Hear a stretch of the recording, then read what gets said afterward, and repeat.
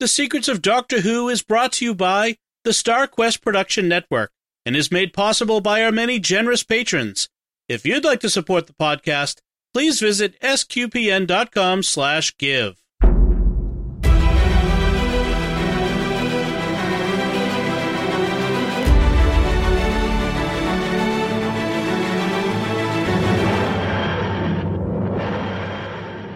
You're listening to The Secrets of Doctor Who, where we discuss everything about the hit BBC series, Doctor Who. And today we're discussing the Sixth Doctor story, The Ultimate Foe. I'm Dom Bettinelli, and joining me today on the panel are Father Corey Stika. Hi, Father Corey. How's it going, Dom? And Jimmy Aiken. Hi, Jimmy. Howdy, Dom. Folks, be sure to stick around. We've got some great feedback from listeners on our most recent episode, the 12th Doctor Robot of Sherwood episode. We'll also be talking about some Doctor Who news. That's right, news of upcoming productions. So that's pretty fun. But we're saving that for the end for people who don't want spoilers and speculation and stuff like that. Right, right. You stick around till after we've talked about Ultimate Foe. Be sure to write an Apple Podcast review of The Secrets of Doctor Who. Take a moment and go do that. That's a huge benefit to the show and to you because it grows our audience and helps expose us to more people. And also recommend to your Doctor Who loving friends. We really appreciate when you do that. Another show on the network you're sure to enjoy is The Secrets of Technology. And you can find out more about that at sqpn.com/technology. Where you can learn how to build your very own sonic screwdriver. Yes, we should do that, an episode on that someday. That would be fun. All right. So we are talking about The Ultimate Foe, which is the end of the Trial of a Time Lord series. It's the end of the Sixth Doctor's time on TV. And it's a two-episode series, two-episode story. Jimmy, could you give us a recap of what happens in this one? The trial of the Sixth Doctor reaches its conclusion with the Doctor trying to prove that the evidence against him in the Time Lord's computer matrix has been tampered with. The Doctor gets unexpected help in proving this when the Master appears on the courtroom's view screen, revealing that he is inside the matrix, thus demonstrating that it can be compromised, as the Doctor has been yelling. But it wasn't the Master who faked the evidence. Instead, it's revealed that the court's prosecutor, the Valeyard, did this on behalf of the Time Lord's corrupt High Council, and that the High Council set up this show trial to frame the Doctor to cover up their own misdeeds. It's also revealed that the Valeyard is a future version of the Doctor, and the High Council made a deal with him to give him the rest of the Doctor's regenerations. The Valeyard then makes a break for it and enters the Matrix, so the Doctor and Sabalam Glitz follow him in, while companion Mel pleads with the High Court on the Doctor's behalf. As in any Matrix-based story, we have lots of illusions and mindless running around. However, the upshot is that the Doctor defeats and seemingly kills the Valeyard. When he emerges from the Matrix, he learns that the High Council has been deposed, that Peri survived Mind Warp and is now the warrior queen of King Irkanos, and Mel takes the Doctor off in the TARDIS for his final adventure with carrot juice, carrot juice, carrot juice. At the end, we learn that Valeyard actually survived and is now impersonating the Keeper of the Matrix. He breaks the fourth wall by turning to the audience and laughing maniacally. The end. So once again, we learn that it's not the crime; it's the cover-up.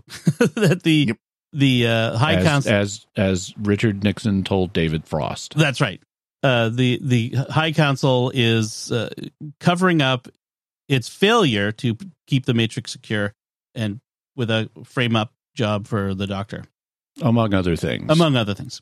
Before we get into what happens in the episode itself, I thought it would be interesting to talk a little bit about some of the behind the scenes of this production of this episode, because like we said, it's the end of the Sixth Doctor time on TV. It's the end of season 23. And it's also the final contribution to Doctor Who of scriptwriter Robert Holmes, who died during the writing and production of this story, these two episodes. Yeah. So Robert Holmes was meant to write, so these are in the season, these are episodes 13 and 14.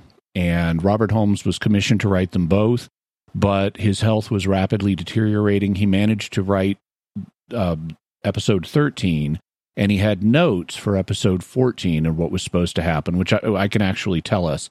But in terms of what happened, he died before he was able to complete episode 14, and so script editor Eric Sayward went to finish it, but he then got into a huge battle with John Nathan Turner, who was the producer of the show. Eric Sayward had been unhappy with the direction of the show. In particular, he didn't think Colin Baker made a good doctor, that he was miscast. And he also was very much a fan of Robert Holmes and wanted to see Holmes's original vision for the story executed. However, John Nathan Turner was very concerned that the way it was originally planned to end, it would give the BBC a great opportunity to cancel the show. And so he insisted that the ending be changed. Eric Sayward insisted that they honor Holmes's plan. Sayward then left the show, taking his rights to the script with him. And so John Nathan Turner at the last minute brought in Pippin Jane Baker, who had written The Vervoid Crisis, and said, "Hi, here's the script for episode 13. For legal reasons, I can't give you any direction for what episode 14 needs to contain, because that could get us sued if one of the previous elements showed up in it and you had seen the notes or the script for it. So have fun making up something completely new." Yeah. And you could tell there is a difference. Like the way 13 ends and 14 begins, you could tell it's almost like The Last Jedi and The Rise of Skywalker. Like, this is how this one ends. We're going back in another direction. Yeah, that was kind of interesting to see. What was the original script? I've seen different accounts of it, but according to TARDIS Wikia, in Robert Holmes and Eric Sayward's original conception, the first episode revealed that the Valeyard was in fact the Doctor's final incarnation, and they made that a little more ambiguous in dialogue, but they gesture in that direction. The finale then opened with the Master saving the Doctor from the quicksand, which is different than what they did, while the Valeyard kidnapped Glitz, which is also different. The Doctor encountered Popplewick again, who led him into a trap baited with an illusory Mel. Popplewick, too, was revealed as a construct of J.J. Chambers, who in turn was unmasked as the Valeyard. While news reached the courtroom of the High Council's mass resignation, the Master warned that the Valeyard had materialized his TARDIS around a time vent in the Matrix. So now we're going really different. If the vent were to be opened for too long, there would be catastrophic ramifications for the space-time continuum. The Valeyard, shown to be a pitiable old man afraid of dying, planned to use this threat to force the Time Lords to grant him the Doctor's remaining regenerations. The Master revealed that he was hired by the High Council to murder the Doctor in exchange for a pardon, but had now decided not to follow through. The Doctor bluffed his way into the Valeyard's TARDIS just as the Valeyard opened the time vent door. Struggling, the Doctor and the Valeyard plunged into the time vent while the Master had Glitz seal the door, saving the universe but trapping the Doctor for all eternity. Hence, John Nathan Turner's fears, heroic sacrifice of the Doctor locked in eternal struggle with his evil self. That would be a great point to end the show. Right. Yeah, I can see that. Given that the BBC had been trying to cancel the show and would eventually do so a couple years later, I can see why you'd be sensitive to that. Now, don't give them any opportunity. So this episode we actually did get, we talked about how the Doctor continues to maintain that the Matrix has been tampered with, and I love this the sheer arrogance of the Gallifreyans, of the Time Lords. That's certainly it's just impossible. The fact that you maintain this is ridiculous. I'm going to hold you in contempt of court for even suggesting something so ridiculous. And then the Master shows up and says, "Hi, well, I'm speaking from the Matrix." Yeah. Well, then you've got the mystery artifact, the X of Rassilon of the week, the key of Rassilon, which happens to be a bog standard skeleton key. Right. That it's like nobody. And of course, I even just pointed out in the episode. Of course, nobody could just copy it. Oh no, it's never left my premises. Well, the fact is that it's hanging on a hook on the front of his garment, and it's like, you could take a photo of that. I mean, like you don't need to be a Time Lord to do this. You could go down to Ace Hardware with a photo and have them make a key based off the photo. It's just like, duh. Nice security you got there. I assume it's like one of those keys they have for your car now where there's electronics embedded in it. But Sure. I suppose. But however it was, the master managed to get a hold of it. You know, or you could just be, like the master and just pilot your TARDIS right into it. right. Which apparently it should have some kind of controls against that, but I guess not. Well, the master has penetrated the Matrix multiple times. I mean, most recently we saw that in the Timeless Children. Mm-hmm. Yeah. But he's actually done it before this episode, back in Tom Baker's time, in the episode right after Sarah Jane leaves, The Deadly Assassin. It's another master inside the Matrix story. And so it's what the Doctor should have done was say, oh, y'all remember the Deadly Assassin incident, where I got elected president of Gallifrey and the master was in the Matrix then? How impenetrable was it then? Right. Yeah. So. Well, we beefed up the security. We added McAfee after that.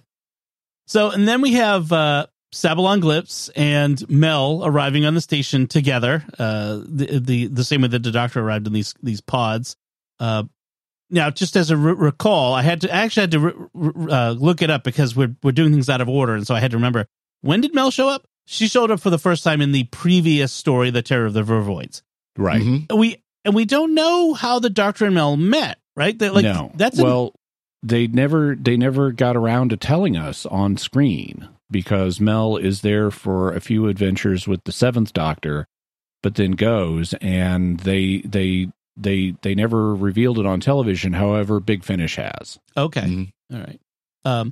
Are there other companions who just kind of show up? We see them in mid journey with the Doctor. Mel is unusual. Mel is sort of the proto River Song in that she was introduced as this is a companion from your future Doctor. And so that's why they were trying to be high concept there, which I give them credit for. Unfortunately, with all the turmoil on the show and everything, Mel didn't really get her just desserts. In fact, her last name is never revealed on screen. Right. That's true. I mean, I feel like she gets a bad rap. Like I think in these episodes, they make a comment about her voice. Even like, I think that's a bit of a bad rap for the actress. I think she does a fair job. Oh, no, I like the actress, but she's kind of hampered because apparently Mel, as she's portrayed, the way she's written is almost a parody of the actor's public persona. And so, because she had this like background in theater and she played Peter Pan. Right. And she was known for being perky and they accentuate, her perkiness. And so she was perceived as kind of a self-parody. But actually, I think, not knowing her background, I think she's just fine. I don't like it when they give her bad lines of dialogue, like all the hackneyed dialogue in episode 14. Yeah. Right. But the performance, I think, is fine. Well, and they had to make sure to get one of her screeches in because, she's known for her lungs, too, for being able to belt those out. Yeah. It's interesting, too, is she's her background, she's supposed to be like a computer scientist, a computer programmer, something like that. Which comes out hilariously in episode 14, where they're in the Matrix, they're in this dystopian London nightmare version of Dickensian London, and they're in some kind of like shop, machine shop.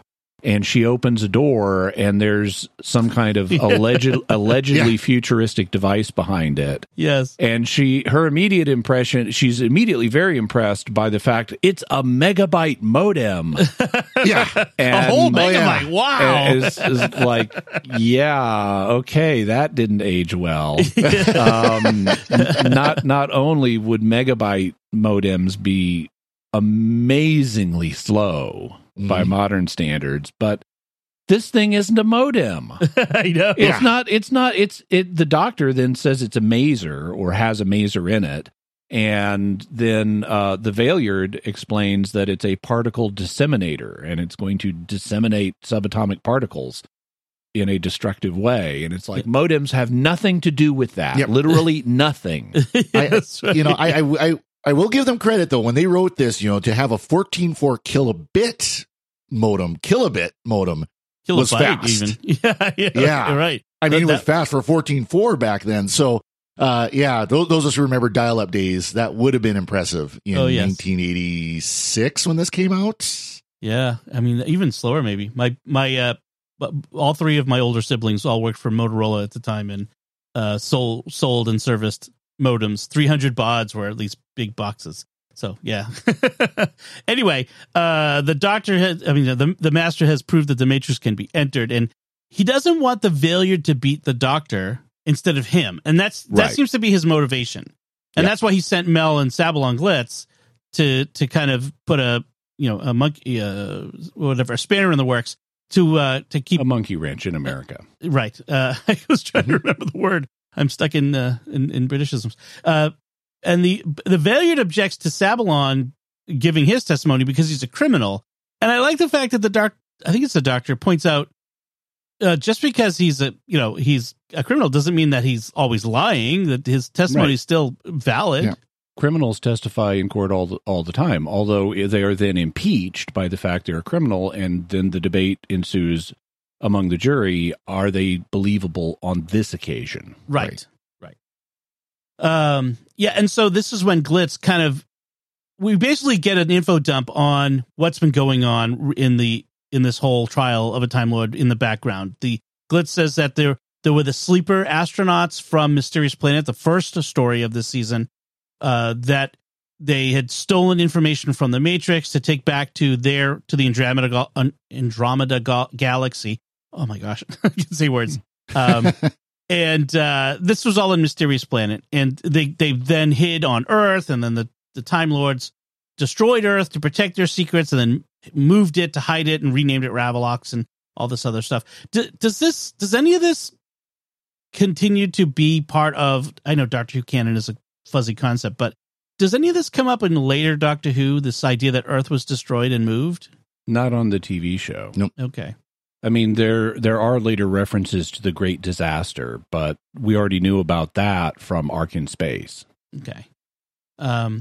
And this is about the same time when the Master reveals that the Valeyard is the Doctor. So we should talk about the Valeyard.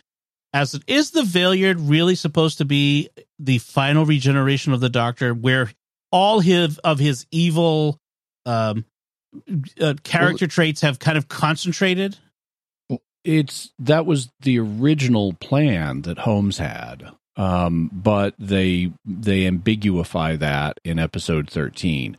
The specific line, and I wrote it down exactly. So the Master first says that he's an amalgamation of the Doctor's evil aspects, and then he says somewhere between your 12th and final incarnations. Okay. Mm-hmm. And so under the canon at the time, your 13th incarnation was your last. And so they're being vague about it. The way it's stated, somewhere between your 12th and 13th incarnations could mean it's one of the two. Or a theory that some fans came up with, maybe he's a watcher.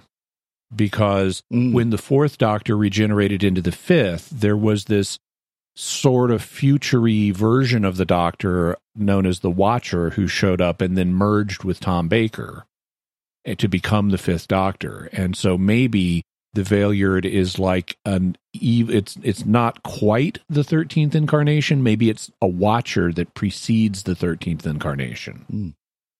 But the bottom line is he wants the Doctor's lives. And this raises questions. Both under canon at the time and canon today. So under canon at the time, if the High Council had gone to the last Watcher or the last incarnation of the Doctor and said, we want you to do something for us. We want you to prosecute your former self, and we'll give you his lives.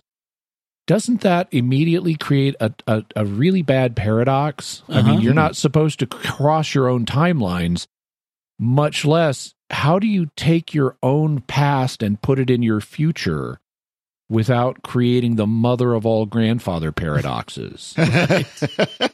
Right. And I love that phrase, by the way, the mother of all grandfather paradoxes. And so that makes not very much sense. Also, think about it from the Valeyard's perspective. They're offering to give you the lives of, they're offering to give you some former lives.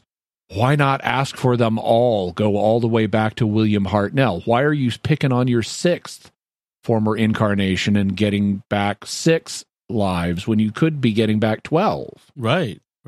So those don't seem to make much sense. And then under current canon, where it has now been established that the earlier conception was true and the Doctor is not limited to 13 incarnations, and has in fact had many more than that, why would the Valeyard and the High Council frame it in this way if he can presumably regenerate indefinitely? And I suppose the answer would be that the knowledge of his past had been deleted from his memory and was top secret, so even the High Council might not know about it. Or if they knew about it, they just wanted to manipulate him. But the Valeyard himself did not have those memories, and so did not realize that he had lived before William Hartnell. Interesting. Yeah. Which, the 12th Doctor, Peter Capaldi, did not know. Right. Yeah, that's, yeah. Well, maybe we'll come back to that because I get some thoughts, but I want to talk about some other things before we come back to that.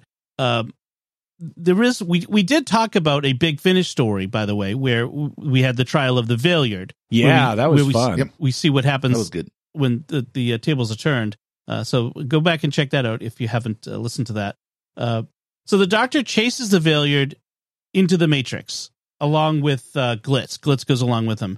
And mentioned, I thought it was like a Victorian world, but it could have been Dickensian even earlier. But this strange, dark world. And it's pretty effective. I mean, it's nighttime. It's this grimy, dingy-looking part of London, apparently. There's a wall, a notification hanging on the wall about a current cholera outbreak. It's like, oh, nice. We're in the middle of a cholera outbreak. Oh, joy. Of course. And this and it is Victorian also. Yeah. Because when the Master's TARDIS materializes, he's got a functioning chameleon circuit. And so at one point they're on a beach in the Matrix and they're being attacked by nerve gas and they run into this beach shack, which turns out to be the Master's TARDIS. And then he materializes it in the Nightmare London and it's a statue of Queen Victoria sitting on a pedestal and they come out of the pedestal. I kind of wish that the Doctor's TARDIS could do chameleon things occasionally. I love the blue box, but it is kind of fun to just see it become different things. Well, it has a few times. We've talked about that in the sixth Doctor episode where he tries to fix the chameleon circuit and ends up being like this real, ornate organ in the middle of a junkyard, things like that. Right. That's right. I remember that. By the way, the location for this Victorian London at night is the Gladstone Pottery Museum in Stoke-on-Trent. So it's apparently a well-known place.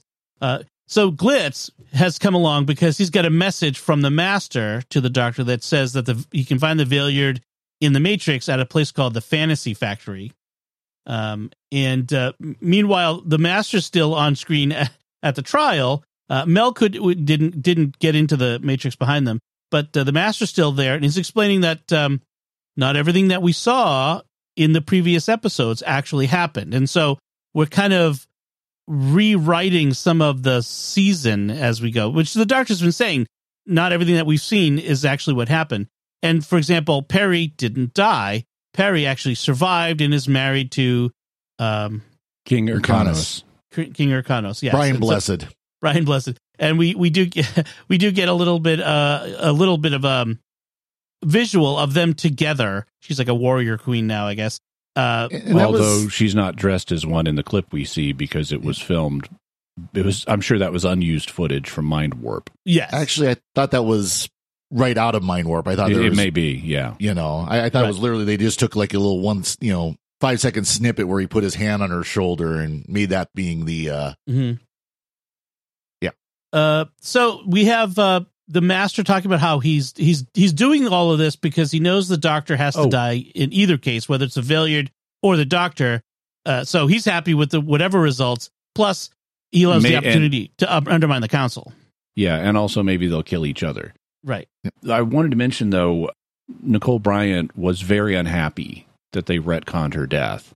Oh. Because she thought shaving her head and having an alien slug in her brain who's like a space Nazi yelling and then getting blown to bits by Brian Blessed's ray gun.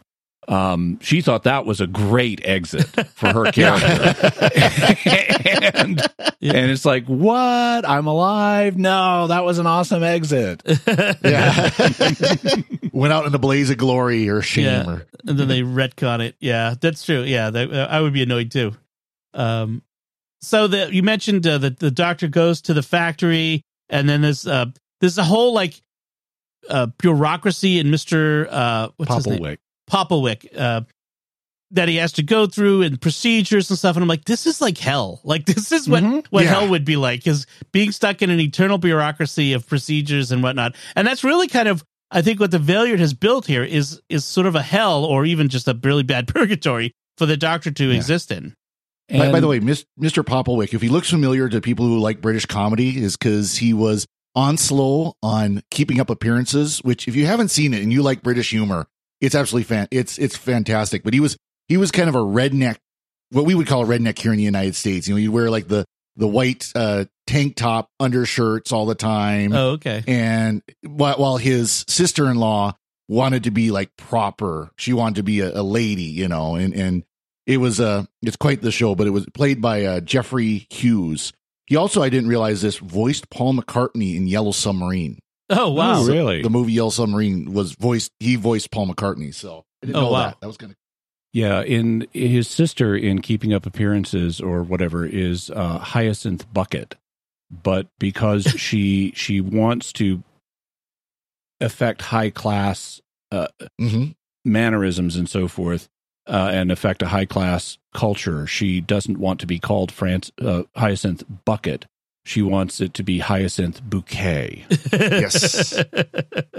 That's good.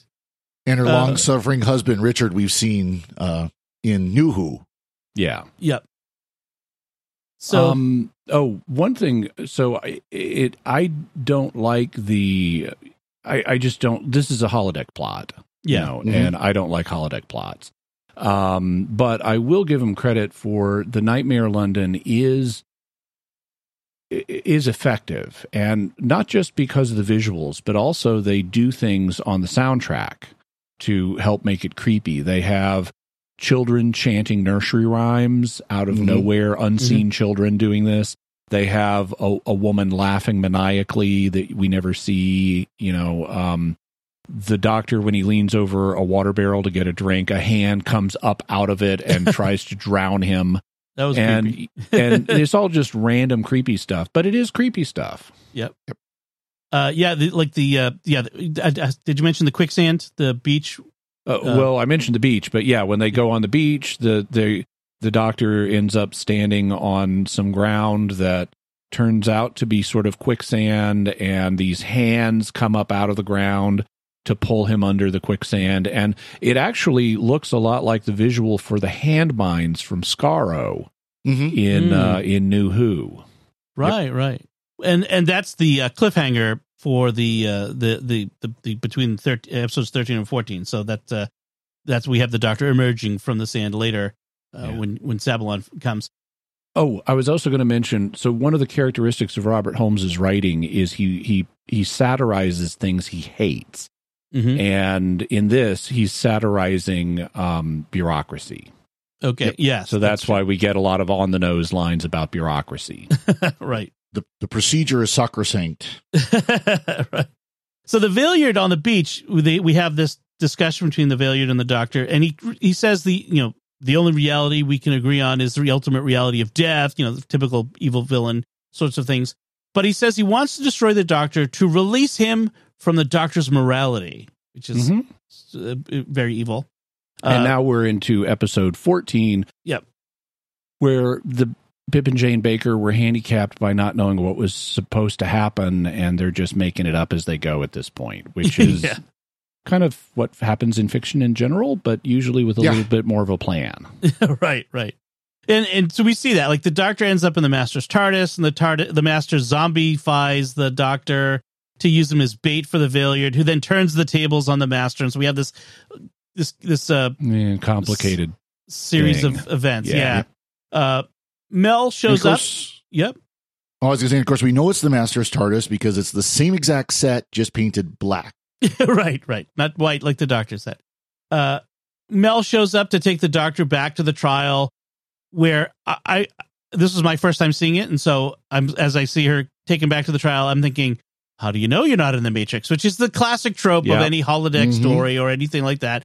What was the movie with the dreaming one with Inception? Inception. It's the classic Inception question, right? How do you know you're not dreaming? So she takes him back to the trial, where she's asked if what they saw regarding the Vervoids is true, and the Doctor's sentenced to death. And oh no, how could this possibly be? How can we get out of this now? And it turns out it's all inside the Matrix anyway. Yeah. So it's kind of, I don't know. I feel like it's a little bit of a cheap cliche, but again, they're working fast as they can to write an episode. Yeah. So, and the Doctor also, as he is suddenly agreeing to his execution on the grounds that justice must be done and the rule of law must prevail, and he's been found guilty and stuff like that. And he even starts quoting from A Tale of Two Cities by Dickens. It is a far, far better thing I do than I have ever done, and so forth, which is... That's a line from the character Sidney Carlton in Tale of Two Cities, who is an innocent man who is allowing himself to be falsely to be executed in someone else's place. And that's why Mel runs up to him at the end and says, enough with the Sidney Carlton stuff. Right. I thought he was quoting Kirk in Wrath of Khan, but that's... It's a little older than that. Oh, okay. But he then says he knew that he chastises Mel for ruining it because he realized his executioner would be the Valeyard, and what he's trying to get is a confrontation with the Valeyard. And he knew all the time that the trial he was in was fake, because Mel knew in the Matrix that he had denied committing genocide, and the real Mel was not in the courtroom when he said that. And so it gave it away that this was all in the Matrix, and he was thus using it to try to get a confrontation with the Valeyard. So meanwhile, the Master... Oh, good. This may be where you were going to go, but the Master is then trying to hypnotize Sabalom Glitz. Exactly, yeah. And we have this awesome scene where the Master and Glitz are in the Master's TARDIS, and the Master pulls out like some kind of jewel on a chain, and starts swinging it back and forth in front of Glitz's face while he and Glitz are talking, and in an obvious attempt to hypnotize him. And it seems to be working, and then the Master is delighted, and the Master says, Sabalom Glitz, can you hear me? Or he says, are you listening to me? And he's about to give him his hypnotized instructions, and when he says, are you listening to me? Glitz says, not really. I'm just wondering how many grots that bauble costs. Yeah, he snatches the jewel away from the Master. I like that. The Master's always he can always hypnotize anybody except Glitz, who's hypnotized by wealth first and foremost. Yeah, and so then he appeals to his greed and shows him a big treasure chest full of stuff and says, "You can have it if you do my bidding." So Glitz ends up finding the memory bank from Mysterious Planet. It's been so long since we watched that I've been I had to go back and look at stuff like, what is this? Because so there was a memory bank that had the secrets from the Matrix that the sleeper astronauts had stolen, and so it's here inside the Matrix now. And so the Master wants it now. So the Doctor also finds a list of the members of the Court of Appeals, I think it is. it's a member of the court itself. Of all the Time Lords that are on the court itself. Okay, is where that list comes from. And it's the names are all crossed out, and they're in his handwriting. Mm-hmm. So the doctor deduces that this is a list that the Valeyard made. So apparently, your handwriting doesn't change between generations. I guess because this is the doctor's own recognizable handwriting. So. Not in this case, anyway. Yeah.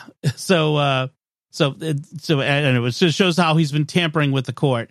And then we find out that Glitz was working with Popowick to betray the doctor in exchange for the memory bank. And he's going to cross the master, who stops him. So we have all of these double crosses and like all of this complicated back and forth and who's fooling who. 20 minutes. Yes. Yeah. And then it turns out that Popowick is the Valeyard, or at least one instance of Popowick is the Valeyard, because there's several instances of Popowick. We have a particle disseminator. Is it supposed to be like it makes particles separate, or it's a bomb, or just distributes? It's just a bomb. It distributes particles one at a time. Yeah, and it's a bomb that works through TV screens. Yes, yeah, exactly. So blow it up on this side, it explodes in your living room. See, now that's actually a clever bomb. Actually, I could see that in a future episode of Doctor Who where they would overload your TV. That just it like somehow the TV transmits the explosion into the room where the TV is. That's a total Doctor Who device. I'm just saying. So in the courtroom, the keeper of the Matrix reveals that there's been an insurrection at Gallifrey. The High Council's been overthrown.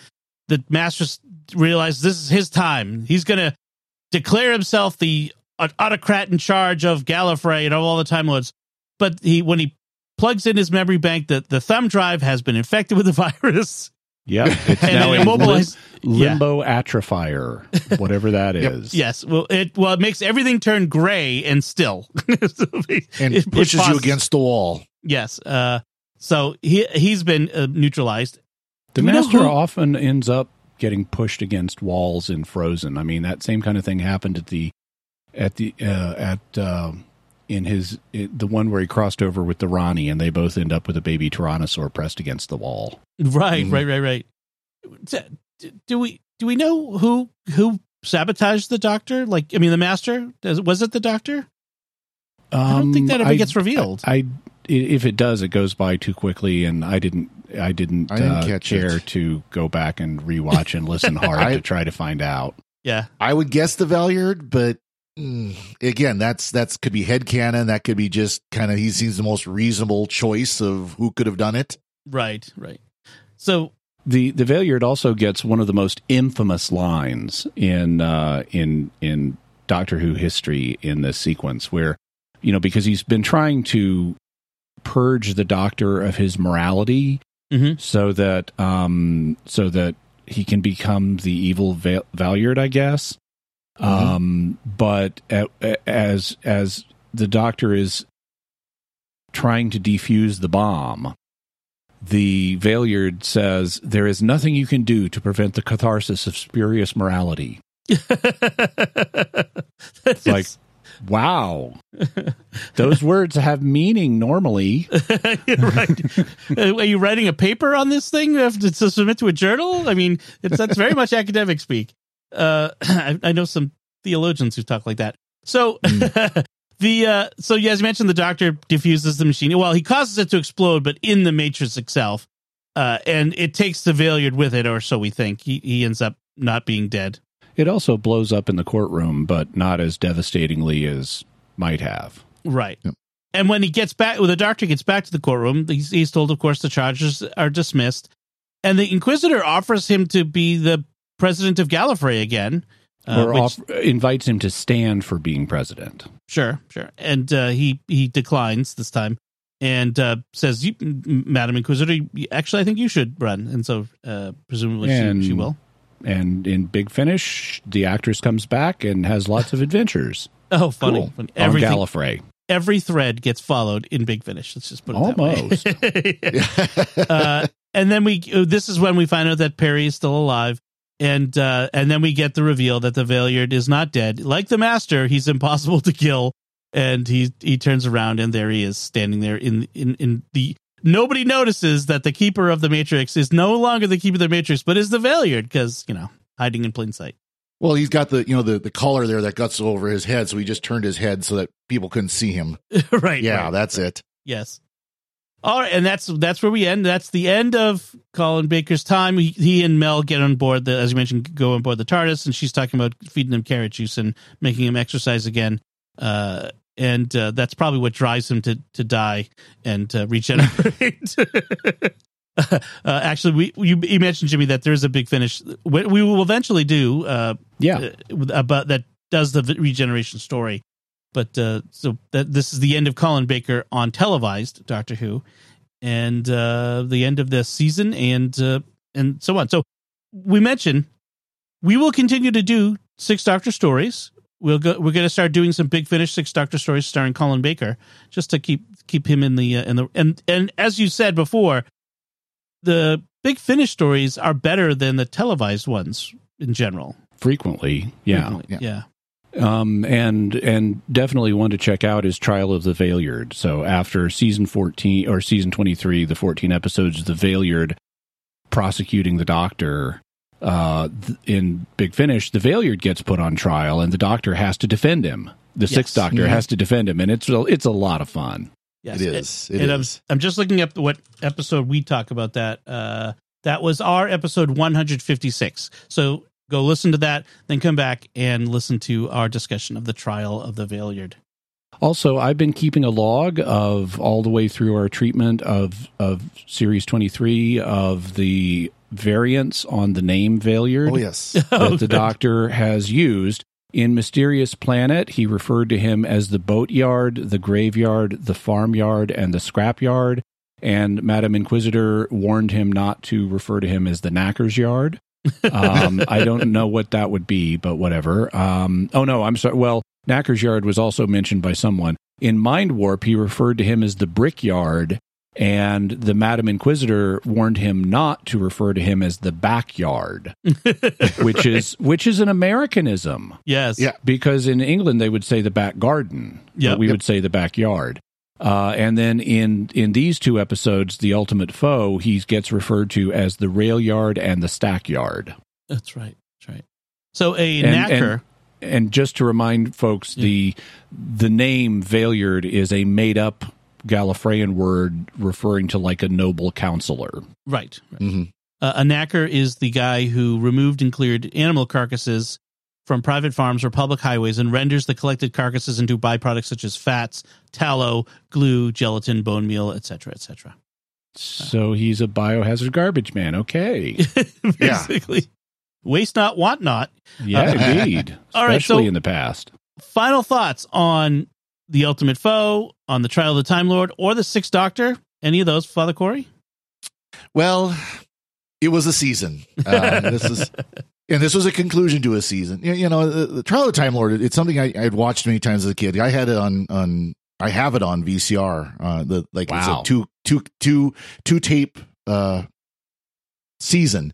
And I've watched it. It's if you don't take it too seriously, it's kind of fun. But yeah, of course, as you've heard through our conversations, it doesn't stand up to too much scrutiny. But it was all right. I mean, it was when you know the history of what happened behind the scenes and what was going to follow, it's kind of disappointing because the Sixth Doctor kind of started to get a little bit more comfortable in this, but not to the level that obviously he did with Big Finish. So, I mean, it was a season, and this was 2 episodes to close out that season. I will mention in the 13th, the first part of this 2-parter, we've got one of the monologues that's, you see whenever you see a video of different monologues from the Doctor. It's one of the more famous ones where it ends with, "Power mad conspirators, Daleks, Sontarans, Cybermen, they're still in the nursery compared to us. 10 million years of absolute power. That's what it takes to be really corrupt." Yes. Jimmy, your thoughts on all of that? Well, so what is my brief to comment on? And final thoughts on this, The Ultimate Foe, the Trial of the Time Lord, and the Sixth Doctor in general. Okay. So, in regard, it's pretty much the same across the board. There are elements of The Ultimate Foe, Trial of a Time Lord, and The Sixth Doctor's Time that are fun, but it's also profoundly flawed, and it's disappointing. It's just disappointing, and it's going to get better in the Sixth Doctor's time. One of the things that I think in the Seventh Doctor's time. I'm sorry, in the Seventh Doctor's time. Yep. One of the things that really hampered the Sixth Doctor's time is the direction they chose to go in, of having the Doctor start unlikable and then make him more likable over time. Doctors should be likable right out of the gate. Even if they're bizarre, like Tom Baker, they should be likable from the beginning. Mm-hmm. It is a serious mistake to make your protagonist unlikable, especially when he in the past has always been likable, and at least within the audience's memory. I mean, I'm accepting William Hartnell in The Unearthly Child. In the one adventure that we got to see Mel as the Doctor's companion, the Vervoid one, I mean, it was not a great adventure, but the chemistry between the Sixth Doctor and Mel worked much better than the chemistry between the Sixth Doctor and Perry. Yeah. Partly because of the way they were writing Perry. Perry was constantly complaining about everything. and Mel doesn't. Mel has a spirit of adventure, and she's enjoying herself, and that comes across. And the way that the two of them worked in the Vervoid crisis, I would have liked to see that. I think the Sixth Doctor's time would have been much better if we saw that kind of writing for Colin Baker and his companion throughout his time. It would have worked much better. And in Big Finish has given him much more of that kind of writing, and he's actually been a very popular Doctor on Big Finish. I would have to say, like, for me, watching all of this for the first time, the Sixth Doctor time, the sixth, by the end of this season, the Sixth Doctor was finally getting good. He was no longer as obnoxious as he was in the beginning. He was more likable. Still a little bombastic, but, that's the Doctor. And, I mean, we were finally, I think, on the edge of having something good, and that's when they pull the plug on poor Colin Baker, when we were finally starting to get there. And I was just looking at the dates from the regeneration of the Fifth Doctor, that was in March of 1984, to the beginning of the Seventh Doctor, the regeneration into the Seventh Doctor.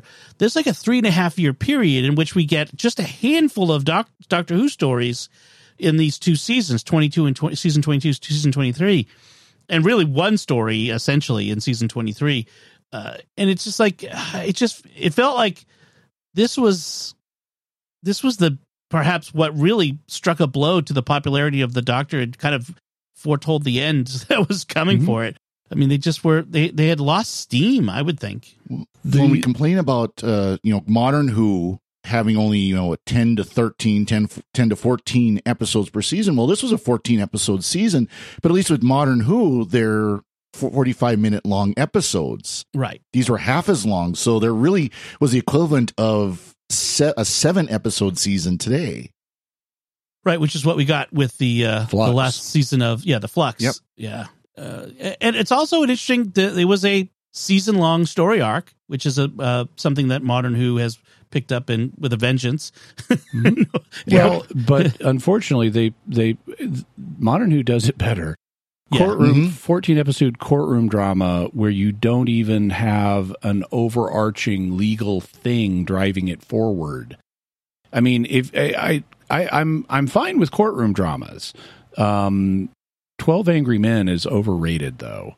But I'm in principle, I'm fine with having courtroom legal dramas. Even science fiction ones. A good example of that is the book Fuzzy Nation by John Scalzi.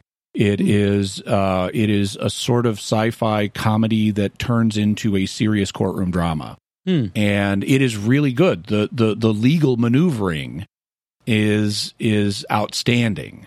and very entertaining, and it keeps you intellectually engaged, as opposed to the trial we get here, Right. which is what we've really got is 3 independent stories that have had this trial narrative slapped on top of them. Mm-hmm. And there's no coherent legal case that's being made.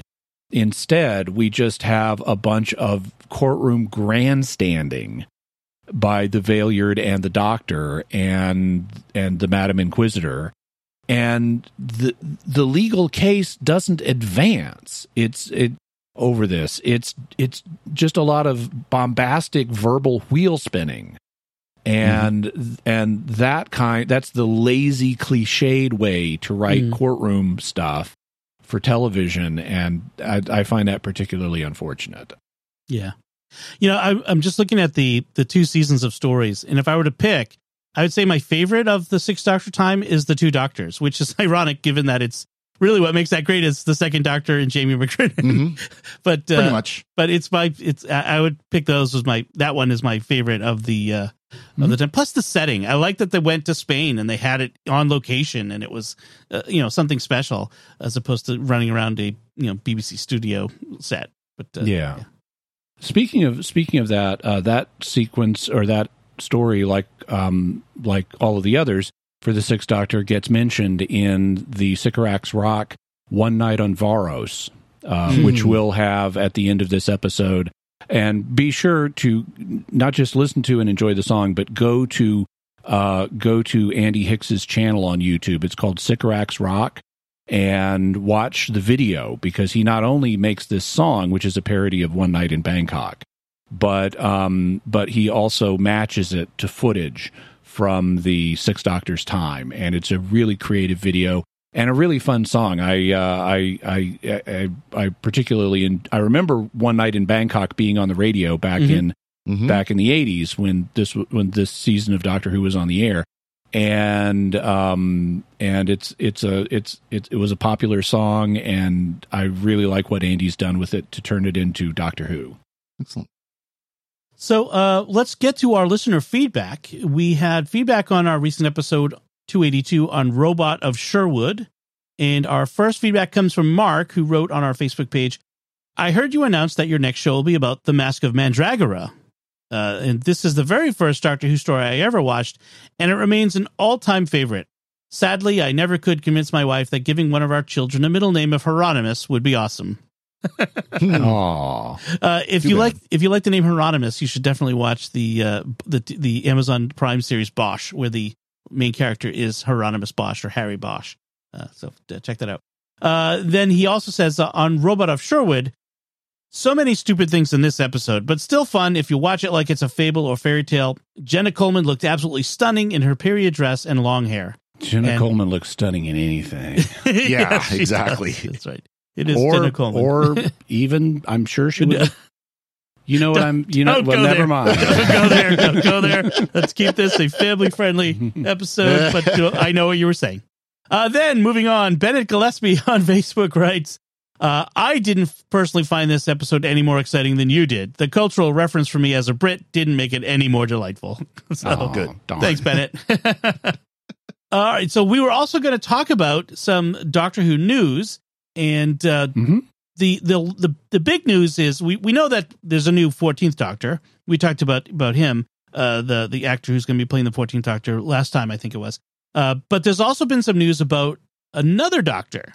The 10th Doctor, David Tennant, is returning to screen along with Catherine Tate as Donna Noble, and Bernard Cribbins as Wilfred Mott, one of my favorites of all time. Yay! In a special, is it a special for the 60th anniversary of the BBC? Well, it's at least that, or the 100th anniversary of the BBC. I'm sorry, yeah. No. The Regeneration.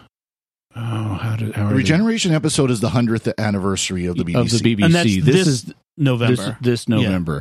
Next year there will be the 60th anniversary of the Doctor. Anniversary of Doctor Who.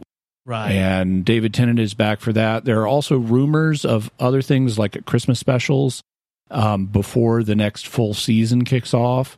And I've heard rumors of as many as 3 specials that David Tennant may be involved in the gap.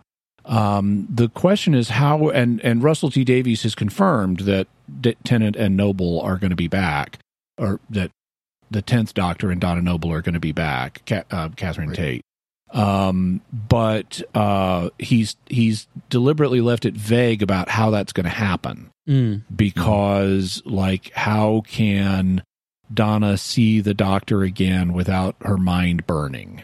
And apparently they're going to have some solution for that. And apparently the husband she got married to in her departure, or after her departure, really, it was in the end of time during the sequence where the Doctor is visiting his former companions. She was getting married then. She's still married to that guy. He's going to appear. Okay. Unit is allegedly supposed to appear, and they're supposed to have a daughter named Rose. Right. Presumably because she's got this name Rose in her subconscious and doesn't know why she's always liked that name. Right. So nothing to do with Rose Tyler directly. But what I'm wondering, and I've seen some interesting speculation on that I think would be really cool if they do it, involves the way that David Tennant gets involved. Now, I've commented for some time when they announced, okay, we're going to have the regeneration at the end of 2022, we're going to have the 60th anniversary special, and then we're going to have another season with the 14th Doctor, who's played by Ncuti Gatwa. And I said to myself, thinking as a writer, how do you do that? Because 60th, decadal anniversaries of Doctor Who have tended to involve multiple Doctors. And if you've just had the regeneration into Ncuti Gatwa, and that's the time we need to get to knowing him. Right. How do you, and you don't want to have multiple other Doctors come in and step all over, who are better known, and step all over his first appearance. Right. And so I thought to myself, how, there are ways they can solve that, but the way that I've seen speculated and that seems consistent with the data that is currently public is there's going to be something that goes wrong with Jodie Whittaker's regeneration. And instead of regenerating into the 14th Doctor, she degenerates back into the 10th. And then he must figure out what went wrong and how to fix it over one or more specials in order to accomplish the natural progression to Ncuti Gatwa.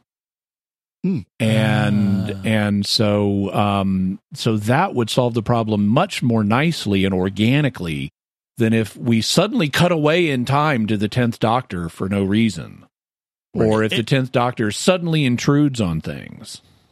So this is how it's going to happen in the regeneration special with the 14th Doctor. She's going to regenerate, going to have all the Artron radiation, and then it's going to finish, and it's going to be David Tennant sitting there, and he's going to go, "What? What?"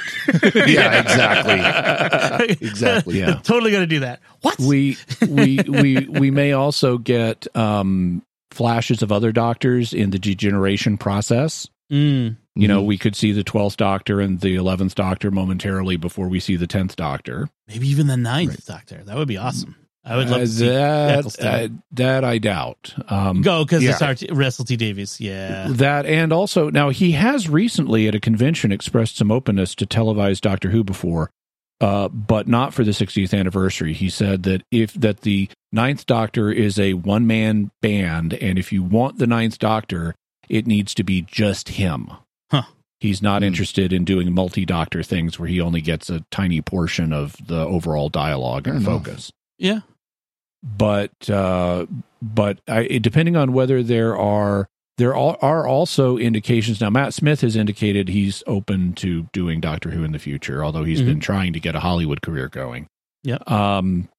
And there have been, I think, Peter Capaldi may have been seen in Cardiff recently. Also, some of the other Doctors have, but some of the classic Doctors. But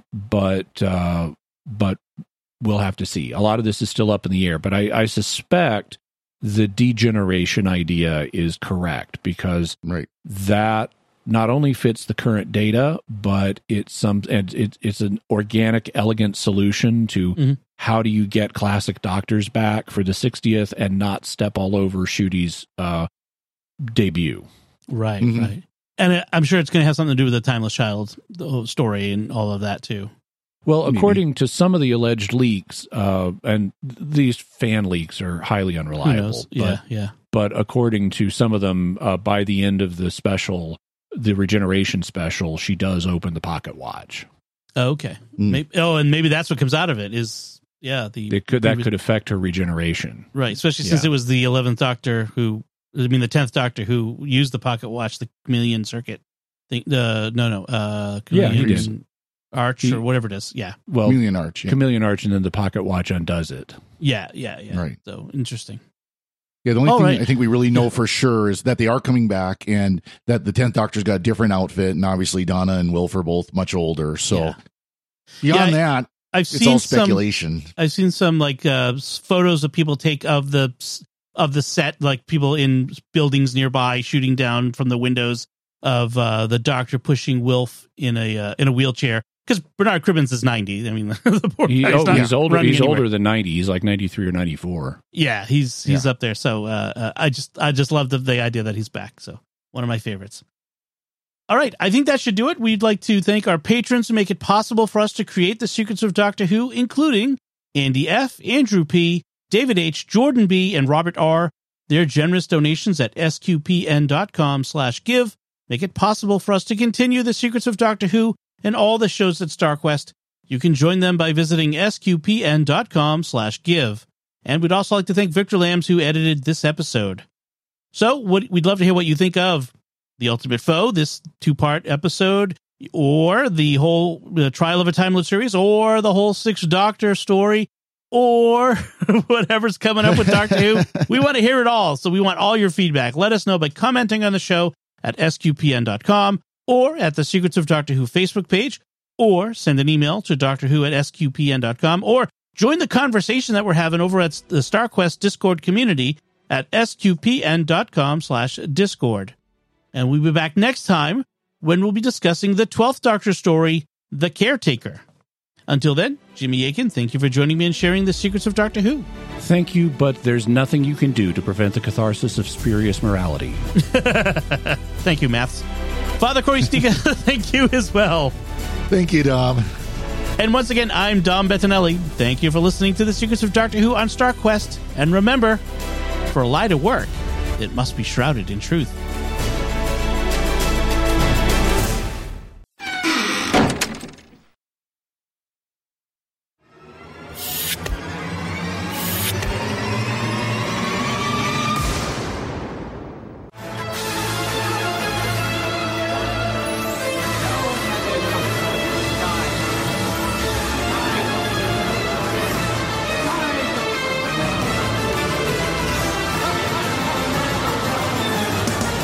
It's me. Who are you expecting? Does the galaxy know what the galaxy is getting? The creme de la creme of the Time Lords in a show with everything but Brian Blessed. Oh, look. We've got him, too. Time flies. Nothing's off the table since my last regeneration. I'm a bit unstable. Bombast. I need to prove my mettle, so I'm dragging Perry off to someplace dreadful.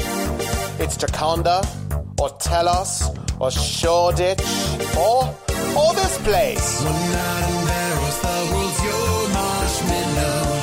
Too bad the Zacks on 7 or 8 free. You'll find the Perry's a fine feathered friend though, and you don't wanna know what's on TV.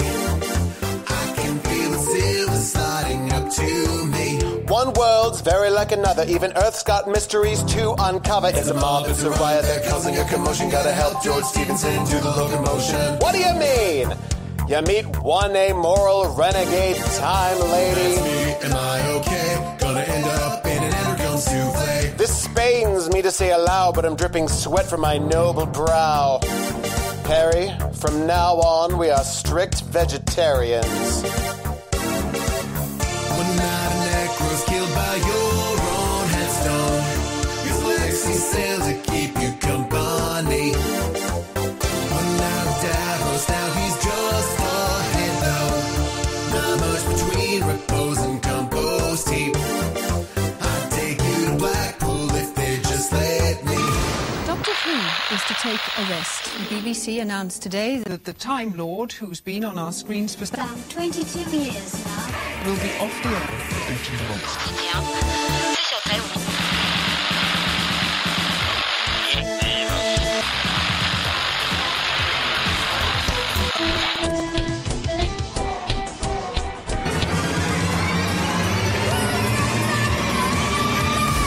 Courtroom burning like an ember, but the evidence isn't how I remember. Where's Perry? Don't you know I hate tricks? And oh, there's the Master speaking from the Matrix. Thank Rassilon, he's just observing this thing, trolling it. I'm quite annoyed, I'll fight this. Here's how I dealt with the Vervoid crisis. These records I'll dispute, for you should know I improve in future. So it's time to get back to my carrot juice. Carrot juice, carrot juice. One night around a larks who feel the earth move, and you find a book about Canadian geese. One night I thought a spade of sail might get you. A little line boat never bothered me. Maybe King Arachnos can save poor Perry. One time the value tried to steal my life though, chasing through a factory.